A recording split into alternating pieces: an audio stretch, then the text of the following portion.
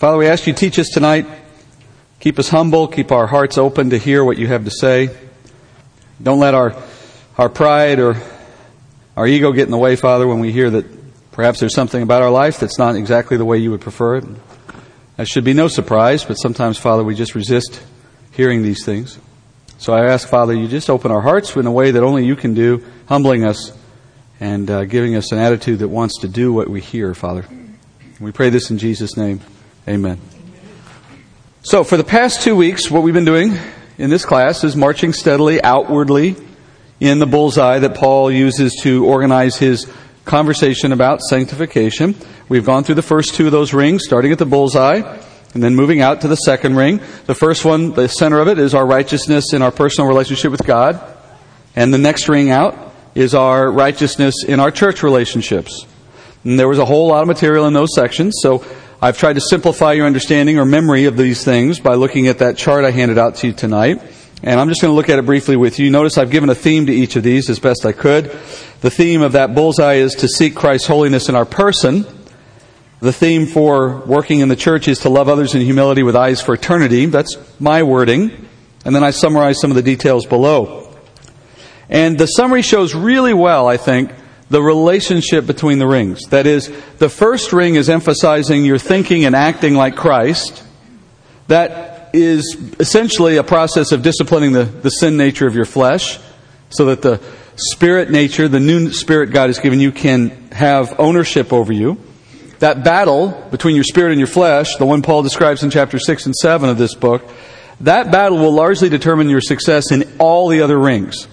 If you are someone who is succeeding, by and large, at disciplining the flesh, at hearing from the Spirit and following Him, you're going to do really well as you move outwardly in these rings.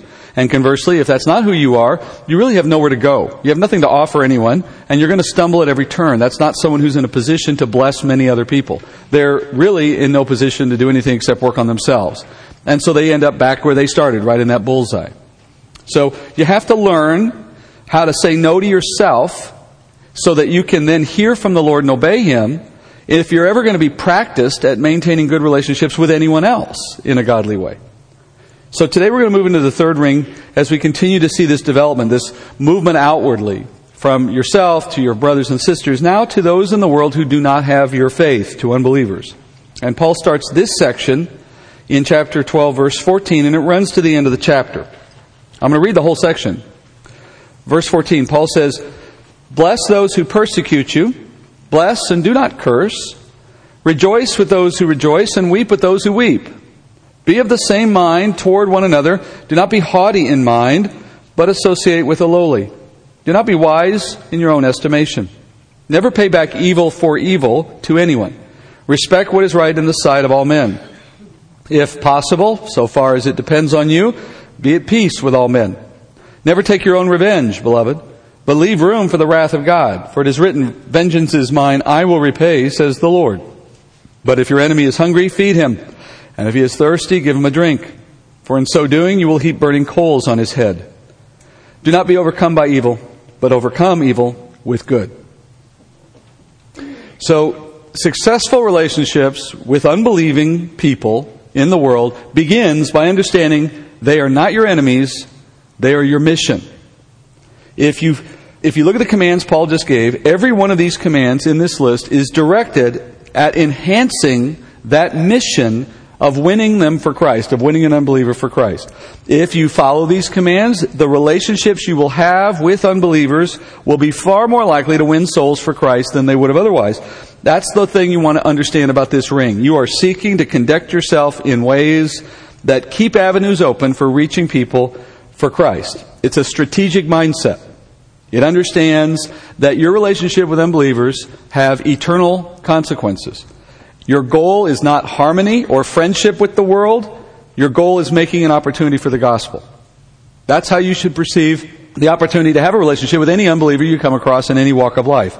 And Paul begins the instructions that command us in this area by simply reminding us that unbelievers will naturally oppose us and they will naturally oppose our mission.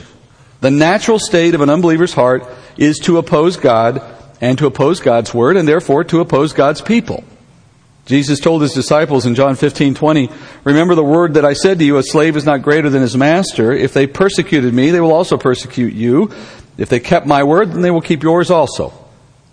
So the enemy has deceived the world very effectively and has set their hearts against the truth and against those who bring them the truth. And it's such an ironic state of affairs when you think about it, because the desire that you and I have is to rescue them, to offer them eternal life through the message of the gospel, and we do it at great personal risk in self-sacrificial ways, right? And yet they oppose us as if we were their enemies seeking to harm them. It's like we have an antidote to cure their cancer, but that sickness leaves them unable to swallow the medicine. The enemy has lied to them so effectively that they are hardened against the truth that would otherwise set them free. Nevertheless, the Lord has the power to reach those hearts, just as He did yours and mine, and He asks us to make ourselves available for the potential to that happening through us. And Paul tells us you have to think strategically about the possibility and position yourself for it. You need to anticipate opposition. You need to use that coming opposition as an opportunity to do something they do not expect you to do. When they persecute you, bless them. Love them despite their hatred. Bless them in that way and watch the effect it has on their receptiveness to the gospel. Because obviously that is not the way the world would have dealt with any kind of opposition that came against it. The world repays evil for evil. They misquote the Bible's teaching on give an eye for an eye, right? They take this as license. They expect you to do the very same thing. And so when you and I show them kindness in place of that kind of retribution when they persecute us, we are challenging their assumptions about who we are and what we believe. And that may be useful to God to open up an avenue to reach their heart. So you're fulfilling the very purpose Christ had in calling you into faith and leaving you here for a while rather than taking you home right away when you go before the world in this counterintuitive fashion, in a self-sacrificial fashion. Jesus said this in Matthew 5:43. He said, "You have heard it said that you shall love your neighbor and hate your enemy. But I say to you, love your enemies and pray for those who persecute you, so that you may be sons of your Father who is in heaven, for He causes His sun to rise on the evil and the good, and He sends rain on the righteous and the unrighteous. For if you love those who love you, what reward do you have? Do not even the tax collectors do the same? If you greet only your brothers, what more are you doing than others? Do not even Gentiles do the same? Therefore, you are to be perfect, as your heavenly Father is perfect." So, being Jesus' hands and feet, as we say, or being His ambassador, begins with having this charitable attitude toward the unbeliever. Remembering that you and I are not inherently better than they are. We didn't find Christ because we're smarter or nicer or more deserving. God gave us grace while we were yet still His enemy, and He may be prepared to do the same for them. Of course, now if you forget that and you return curses for curses, then as Jesus says, well, what reward will there be in that for you? Reminding us that there is a reward on the line here for the way we serve Christ. And we stand to forfeit that reward if we forfeit the opportunity to treat someone in the way Christ would have, self-sacrificially. And we're giving the world no reason to take note of our message in the process, since our behavior is just going right along with their expectations. In that sense, we're standing opposed to the truth of the gospel rather than being a witness for it. So practically speaking, what are we talking about?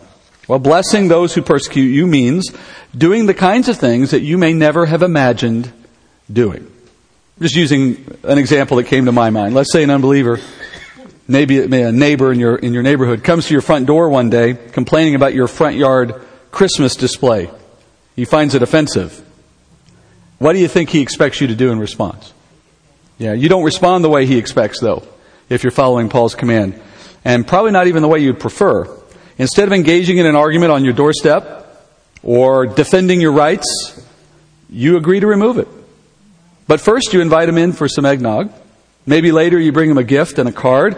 And eventually you might even invite them to church. In other words, you show no regard for that Christmas nativity scene, which had zero potential, more than likely, to bring anyone to Christ.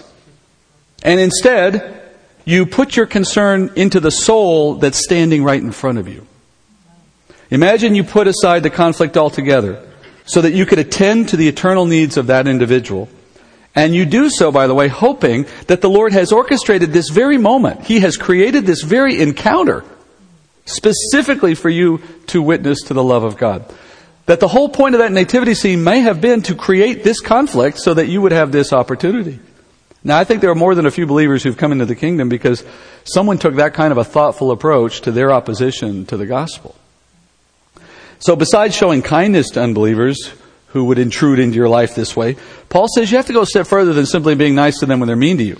He says you have to take an honest interest in their lives. That's the next thing he says in the text. Paul says in verse 15, rejoice with those who rejoice and weep with those who weep. Now, before you look at this command, remember the context. What's the context of this passage? We're talking about unbelievers here. Which is not to say that you don't also rejoice and weep with those in the body of Christ. Of course you do. And in fact, later at the end of verse 16 or down in verse 16, Paul's going to effectively remind us of doing the same. But at this stage of the passage in verse 15, we're not talking about believers. Paul's talking about our true challenge. And our true challenge in the body of Christ is rejoicing and weeping with unbelievers when they're experiencing the ups and downs of their lives. Unbelievers rejoice, in case you haven't noticed. They rejoice at weddings, they rejoice at a new birth, they rejoice when they get promotions or a new car or a new boyfriend or whatever drives their life. If we're thinking strategically about those relationships with unbelievers, we will make a point to join with them in those moments. We will identify in their circumstances, we will become part of their celebration or of their lamenting. Why do you think this needs to be a command? Because if you are honest about the nature of the culture in the church, if not yourself personally, at least you've seen this, I know. There are those in the church who are bothered by unbelievers' choices and lifestyles. And because those things often run contrary to our own values, we will see those differences as cause to restrain our empathy. So that as a result of their choices, we may respond to their ups and downs in life in this kind of tempered, insincere way. For example, your next door neighbor invites you to come over and celebrate the birth of their child, but you know the parents aren't married. They're just living together. And so you feel conflicted over congratulating them on having a child born out of wedlock. Or you have a workmate who is weeping at the desk one day over the death of a homosexual friend who died of AIDS. You struggle to show sympathy knowing that the person's immoral lifestyle probably contributed to their untimely death. Those reactions, wherever they happen, whether in your heart only or whether you bring it out in some other way, they are misplaced moralism and they are self-righteousness. If you feel this way, you're withholding your rejoicing or your sympathy because you're passing judgment on them. And even if your judgments are accurate, based on Scripture, don't forget, these people don't know Scripture because they don't know Christ. And your purpose in being in that place for them is so that you can have a sincere relationship with them in that moment, so that through that relationship, you might introduce them to Christ. But if you're too busy judging them for not knowing Christ, then how will we ever get close enough to introduce them to Christ? And what do you expect of this anyway? I mean, when you really think about these kinds of moments, are we saying that these people should receive our testimony of Christ only after they've adopted a Christian lifestyle? I mean, that's putting lipstick on a pig, right? That's putting the cart before the horse. Is that how you receive Christ, by the way? Paul says, set aside your prejudices against unbelievers and live among them in a way that shows a true appreciation for their life circumstances, because that's exactly what Jesus did. He attended the house parties of tax collectors, and he associated with prostitutes. Now, he did so without joining into their sin, but he lived that way so that he might reach the lost with the love of God and in the end bring them righteousness. As Jesus said, he didn't come to call the righteous, he came to call the sinner. So you have to be careful about this haughty, holier-than-thou attitude that can creep in without even necessarily realizing it. And if you find yourself unwilling to associate with those for whom you're here to witness, then you've taken yourself out of the game. You're taking yourself out of the mission of the church. It's how you end up with this phrase we sometimes use in the church, holy huddles, where you end up with communities of believers who only know other believers. They have school together, they have church together, they have dinner together, they have social time together. They never have much contact with unbelievers. They have workplaces and they have, schools and the like. But even in those circles, they happen to find their way to the other believers amongst them, and they hang out with those people. That's fine to have friends in the church. We all want that. But not if it comes at the exclusion of our mission, right? Sometimes you got to get outside that circle and actually interact with the world. Notice in verse 16, as I mentioned earlier, Paul asks that we be of the same mind toward one another in the body. Now, I think Paul put this command concerning how we work in the body, I think he put that command here in the midst of his teaching on how we deal with unbelievers. Because, if you think about it, there is a natural connection behind how we live in these two worlds. That is to say, a Christian who judges the sin of unbelievers and practices haughtiness toward them is likely, in my experience, to display that same attitude toward believers eventually. It's a small step from judging the unbeliever for their sin to judging the believer who you believe isn't living to your standard either. And Paul gives us the antidote to thinking that way in both cases in the second half of verse 16. He says, first, you need to associate with the lowly.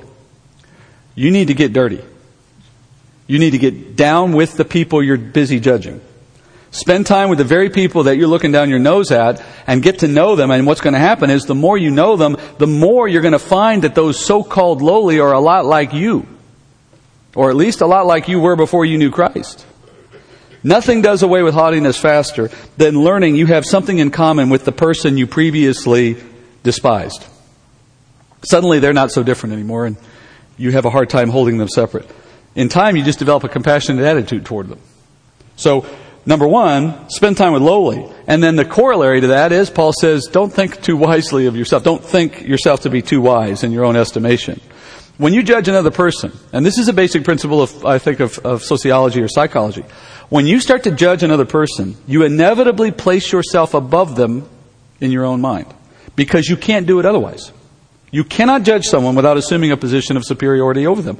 You have to find some way to see yourself as better, nicer, stronger, more holy, more wise than they are. There's some value that you're placing as the fulcrum in this relationship discussion, and you're on the upside of it and they're on the downside of it. There's no other way for you to mentally process judgmental attitudes except from a above looking down position.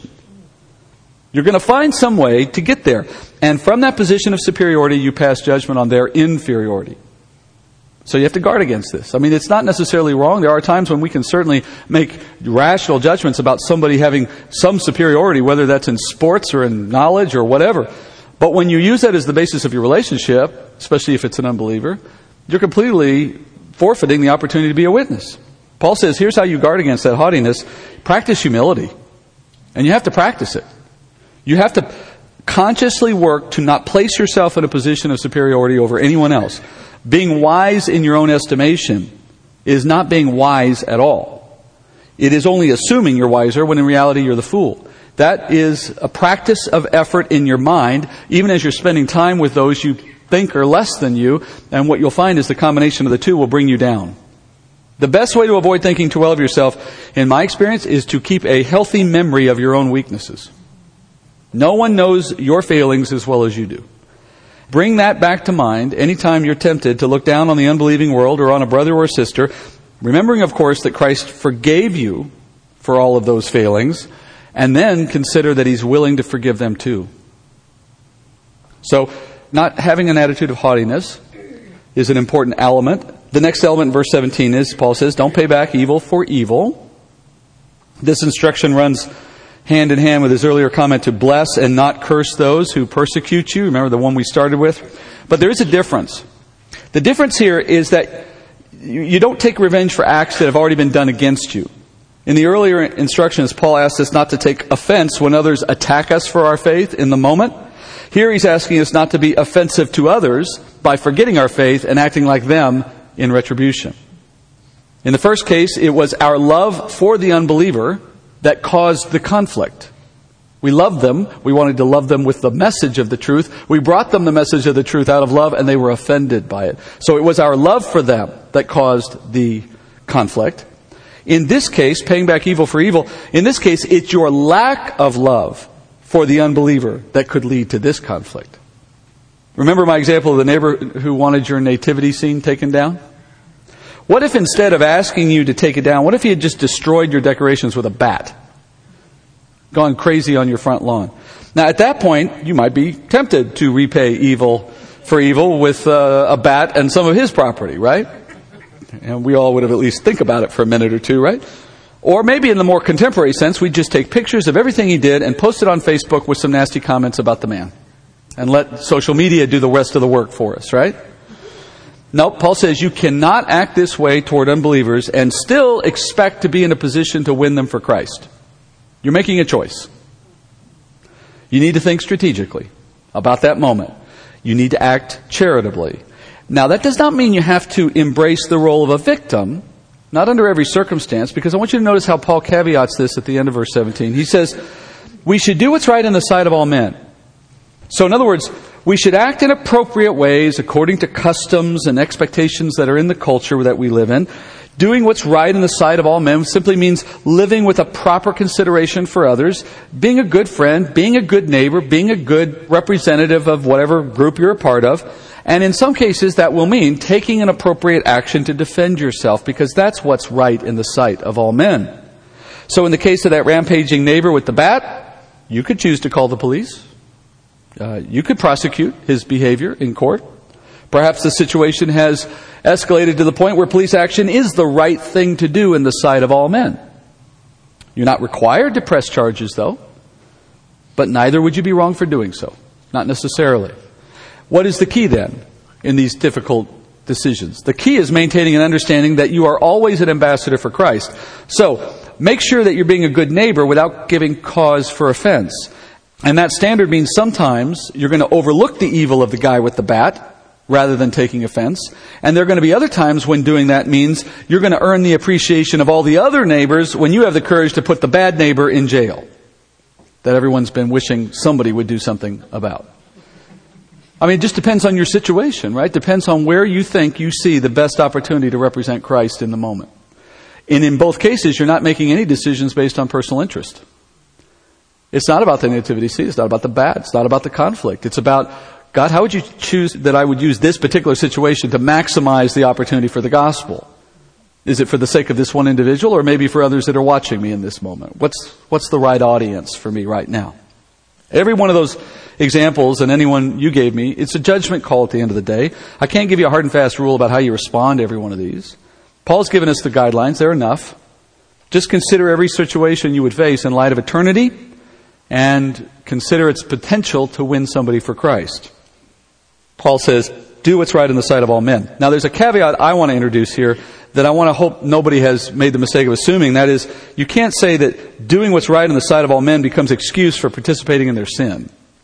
And it can become that if you're not careful. Because the world will say many things are right, and yet we know they're not right, actually.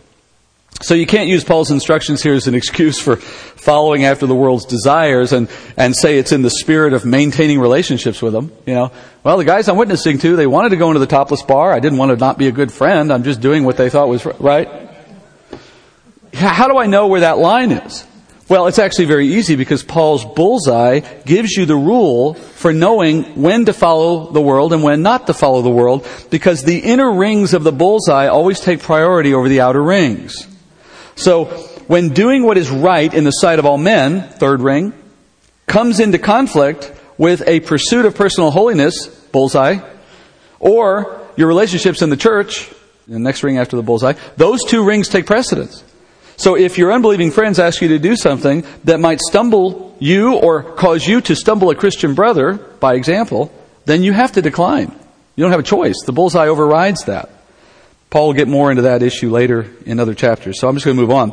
Paul sums up the balancing of these priorities between the world and our witness, the tension between trying to remain in the world and useful without compromise in our witness. That tension he summarizes in verse 18. He says, so far as it depends upon you, be at peace with all men. So being at peace with all people is a goal. It's a goal because it furthers the mission of the church. That you might become like all men, so you might win a few, as Paul says, right? Obviously, you're not going to be able to witness to too many people in this world if you're embroiled in conflicts with the world every time you turn around. That's not a healthy state from which to do any witnessing.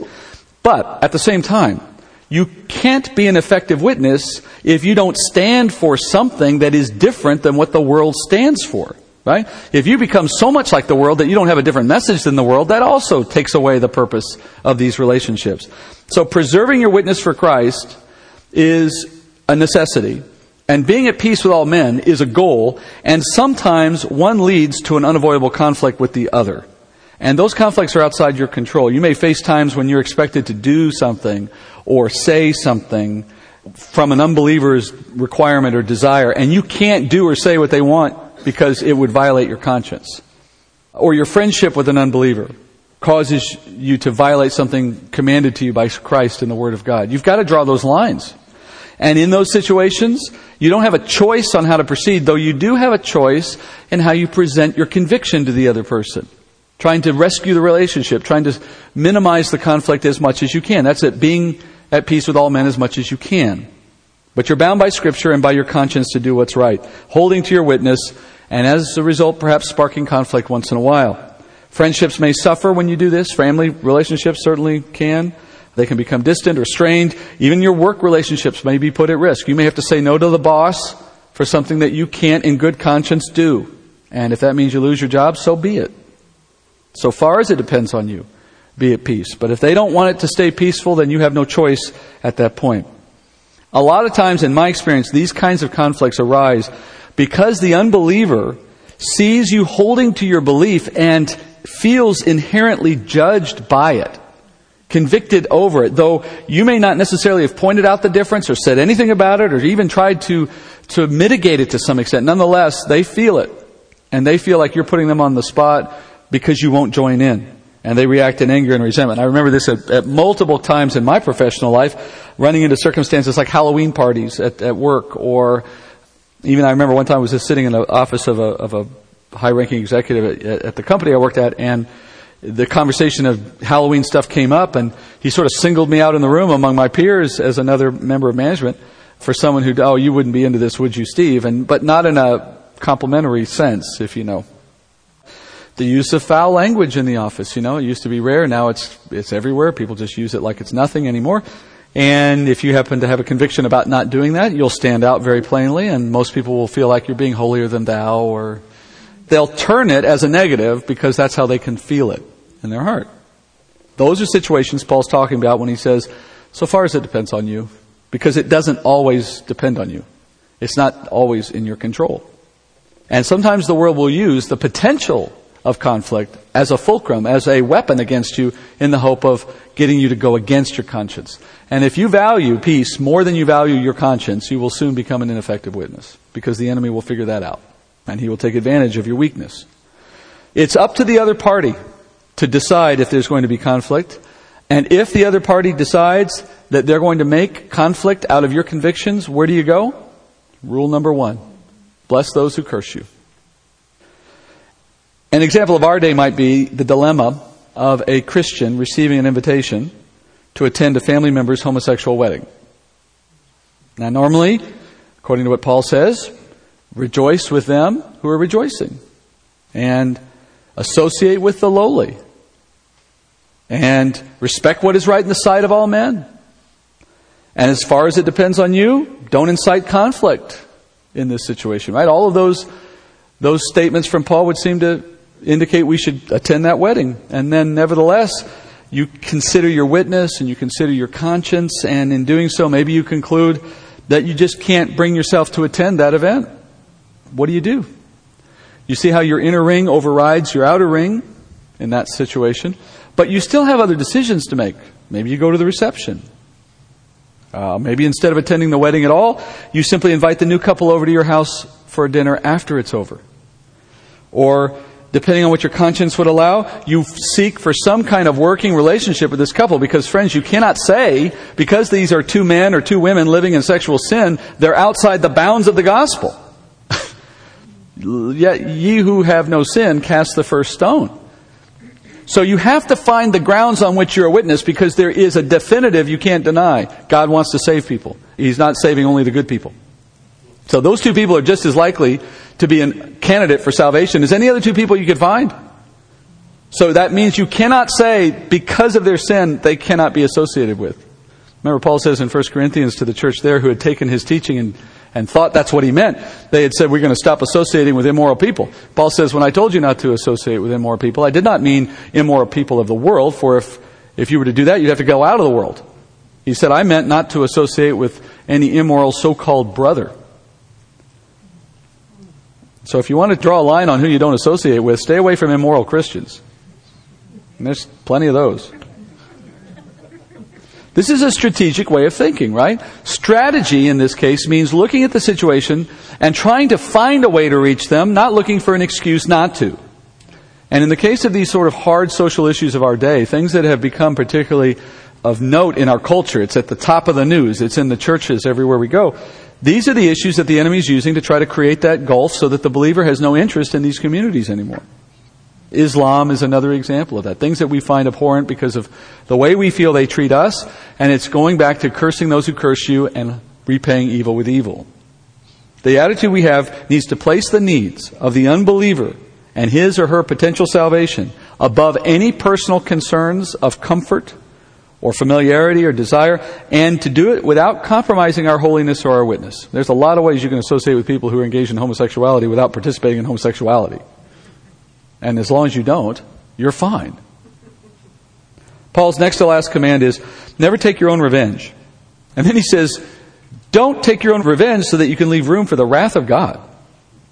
Now this is a complex consideration, but it's a powerful way to understand how your service to Christ can be in the cause of salvation. First, let's understand the situation that Paul's addressing. He's talking about a believer who suffers a loss at the hands of an unbeliever. We're talking about an unbeliever who's not responding to the gospel, at least not to this point. So you've reached that point where your attempts at friendship or at witnessing have gone nowhere, and it's only resulted now in that person taking something out on you. And now you're at the stage where you yourself might feel that temptation to act in revenge against them, essentially writing them off, calling them a lost cause, and taking matters into your own hands. I'm sure many of us have been in this kind of a situation to some degree. Someone's harmed us, perhaps as a result of our Christianity, maybe not getting a promotion we should have got, maybe a relationship that went badly, maybe a neighborhood situation that didn't go as we expected, kids being mistreated, something that made us feel very unhappy, and strong defensive mechanisms came up and we felt like we needed to take some action. And we became preoccupied with the thought of retribution. Maybe we took retribution. It can happen in school, work, family. Families are often a place where this starts to happen.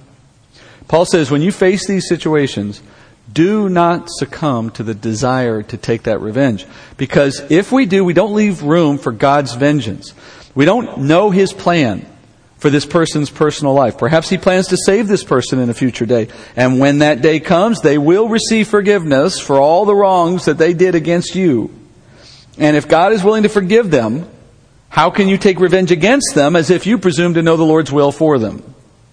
How are you going to feel in eternity, by the way, if you act against them while they were unbelieving, and then later you see that God brought them to faith, and He forgave them for all of that, giving them the same mercy He gave you, and then you have to walk up to them in the kingdom and say, oops, sorry about that, didn't see this coming. Yeah, I mean, think about it. That's you're going to have 1,000 years to hide from that person, you know? Paul says you've got to leave room for God to act one way or another. And should God decide to leave them in their sin, God will take into account their sin against you, against believers, when He passes judgment. And when they receive their ultimate judgment, it will justly reflect their sin, and it will be a punishment commensurate with their offenses against you. And Paul says that when you do kind things for those who are holding things against you, doing things to harm you, when you do the nice thing in response, he says it's like heaping coals on their head. He's quoting out of an Old Testament picture that is a symbol of judgment. Putting coals on someone's head is a symbol of judgment. So he's saying you're piling up more judgment on them by doing nice things to them, even as they do mean things to you. Now, at that point you hear this and you think, well, Paul doesn't sound very charitable at this point, does he? It's almost like he's encouraging us to wish for the unbeliever to get more bad things, right? To sort of want for something bad to happen to these people. It seems counter to the whole topic of where we've been going in this passage, right? Strategically trying to rescue the unbeliever from their own deception. Well, if you think Paul's saying it that way, he's not. So let's hear him properly. He's not necessarily asking you to have a desire to see an unbeliever suffer at God's hand. Rather, Paul's just acknowledging your natural desire for revenge, your natural inclination to feel that way. And he's trying to ensure that you will reflect upon your actions before you take them, considering whatever it is you want. Because The Christian who can't find it in their heart to forgive a person and is determined to take revenge, Paul's saying to that person, think again for a minute, because if it's revenge you want, I got a better plan than the one you're going to go after. Let God do it. He says that if the revenge is all you can see for that person, then the best course you can take is to just let God punish them for you. Because refraining from taking your own revenge will ensure that they get an even worse punishment than you could possibly give. Now, Paul's not endorsing that attitude. You should not have an attitude of that sort. You should bless those who curse you. But Paul is saying, if you can't get past that and you're ready to take measures up in your own hands, think again, because there's still a worse way to hurt them if that's your goal. Leave it to God. Now, if you take justice into your own hands, Paul says, you're going to sin, first of all. But secondly, you limit God's justice. You limit God's justice. In a sense, their judgment in hell will be lessened in some way because you took matters into your own hands. That's the implication of what he's saying. Luke 16 teaches that there is a reciprocity in judgment, that there's a reciprocal relationship between what you receive here and what you receive in eternity. The more a believer suffers for Christ here, the greater our reward is in heaven. Jesus sums it up this way in Matthew 5:11. Blessed are you when people insult you and persecute you and falsely say all kinds of evil against you because of me. Then he says, rejoice and be glad, for your reward in heaven is great. For in the same way they persecuted the prophets who were before you. So your reward increases as you willingly accept persecution for the sake of your faith. So being willing to forego taking revenge holds the promise of greater benefits for you in the future. So this is all speaking strictly from a very selfish, self-centered point of view. Paul's sort of embracing that view for the moment to make the argument that even if you're willing to be self-centered and selfish about this, even if you're willing to harbor hatred in your heart for an unbeliever rather than having that charitable view, nevertheless, you can still get what you want by just not doing anything. You're still better off doing nothing. Secondly, he says the Scriptures give us some suggestion that the more sin that an unbeliever commits now, the more suffering they experience in eternity. Peter suggests that the punishment for those who sin greatly here will be proportionally greater in the next realm. 2 Peter 2:20, he says, speaking of false teachers, if after they have escaped the defilements of this world by the knowledge of the Lord and Savior Jesus Christ, they are again entangled in them and are overcome, the last state has become worse for them than the first. It would have been better for them to not have known the way of righteousness than having known it, to have turned away from the holy commandment handed on to them. He says later, it would be better if they'd never been born. While we don't fully understand this economy, and I'm not trying to say I do, we just know one thing for certain. God is perfectly just in all His judgments. Therefore, we know He will consider all of these puts and takes and arrive at the right course of judgment for every believer and unbeliever. But if you and I step in and enforce our own version of justice, we sin by interfering with God's plan, number one, His plan of justice. Number two, the person we're against will see even greater judgment should we have left them in God's hands. We're actually diminishing their potential for judgment. And then, the real point in this, if God should decide to forgive that person, which is truly what our hope should be, right? You will be glad you didn't act against them because they're now a brother or sister in Christ. If you have the right charitable attitude, you won't do anything because you're hoping for God to save them, and you don't want to ruin that possibility. If you have the wrong attitude and can't get over it, you should still do nothing because in a kind of perverse logic, you're still helping yourself in the long run by leaving room for God. It's a win-win no matter what way you view them and no matter what course God takes for them. Finally, Paul sums up the chapter. He says, do not be overcome by evil, but overcome evil with good. And this has a specific meaning, but it can also be a summary for the whole thing he's been talking about. But in the specific sense, he's saying, as you engage in the unbelieving world, and you go out there hoping to win some, and you're doing all these things we've just described in one fashion or another, be careful. Be careful that they don't pull you down. I have a saying I like to use about this point, that if you hang around unbelievers without being strategic about it, just because you like them, and you assume that your goodness will rub off on them, you don't understand the process. You will not bring them up. They will bring you down. Only if you are operating in a strategic way, and I use that term to simply reflect on all these things we've been talking about with a thoughtfulness about why you're doing what you're doing, how you're doing what you're doing, watching every step and every word, thinking the whole way through, how am I working to win this person for Christ? If that's not your attitude, you're just hanging out with the buddies, having a few beers. You can do that once in a while, but if you're not discerning about that, next thing you know, you'll be doing all the other things they're doing too. And calling it witnessing.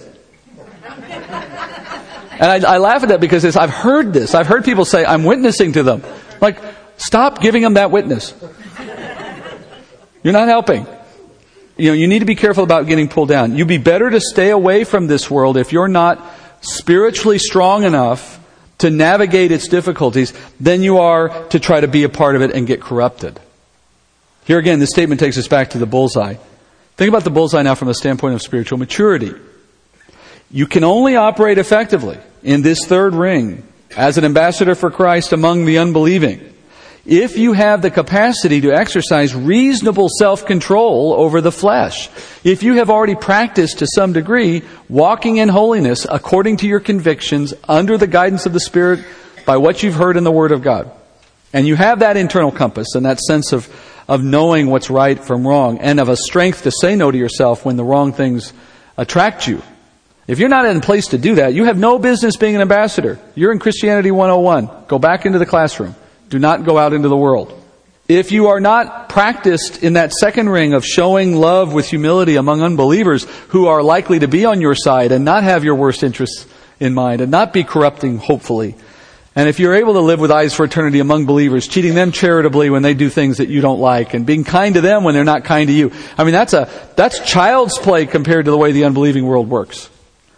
And if you can't handle that in the church, you have no business trying to handle it in the world. Stay in church on Sundays. Don't go outside the building. Obviously, I'm exaggerating, but if you're weak in those two inner rings, you're going to get eaten alive by your relationships with the unbelieving world. You may enter into those relationships hoping to win some, but my experience has been most Christians live in that third ring with no concept of a mission, much less how to be strategic, because they've never learned any of the inner rings material.